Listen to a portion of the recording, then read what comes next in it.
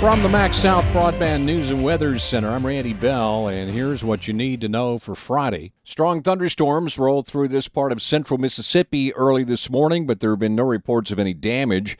There's a tornado watch in effect until mid-morning for some of the counties south of Jackson.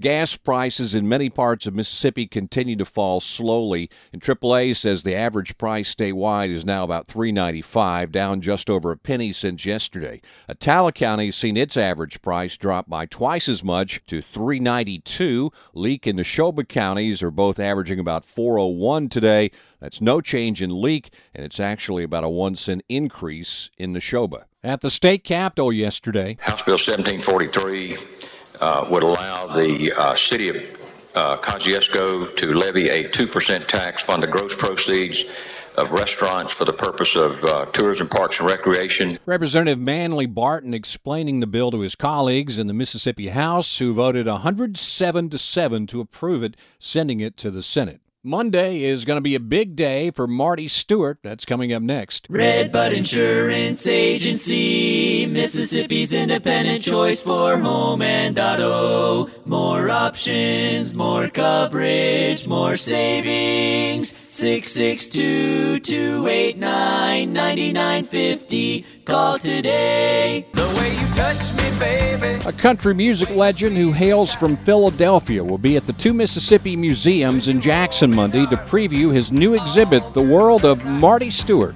The exhibit features artifacts from Stewart as well as Johnny Cash, Dolly Parton, Merle Haggard, and Jimmie Rodgers, among others.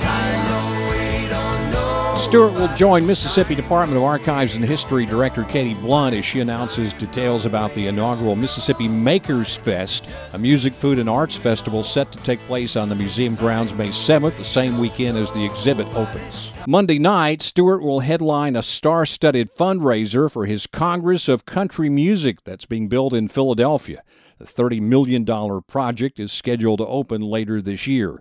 The fundraising event, chaired by former Governor and Mrs. Haley Barbour, is being held at the Westin Hotel in Jackson. Stewart says it's going to be a once-in-a-lifetime memorable evening of music and mayhem. Find the latest news and weather online now at breezynews.com, kicks96news.com, and cruiser98news.com. From the Max South Broadband News and Weather Center, I'm Randy Bell.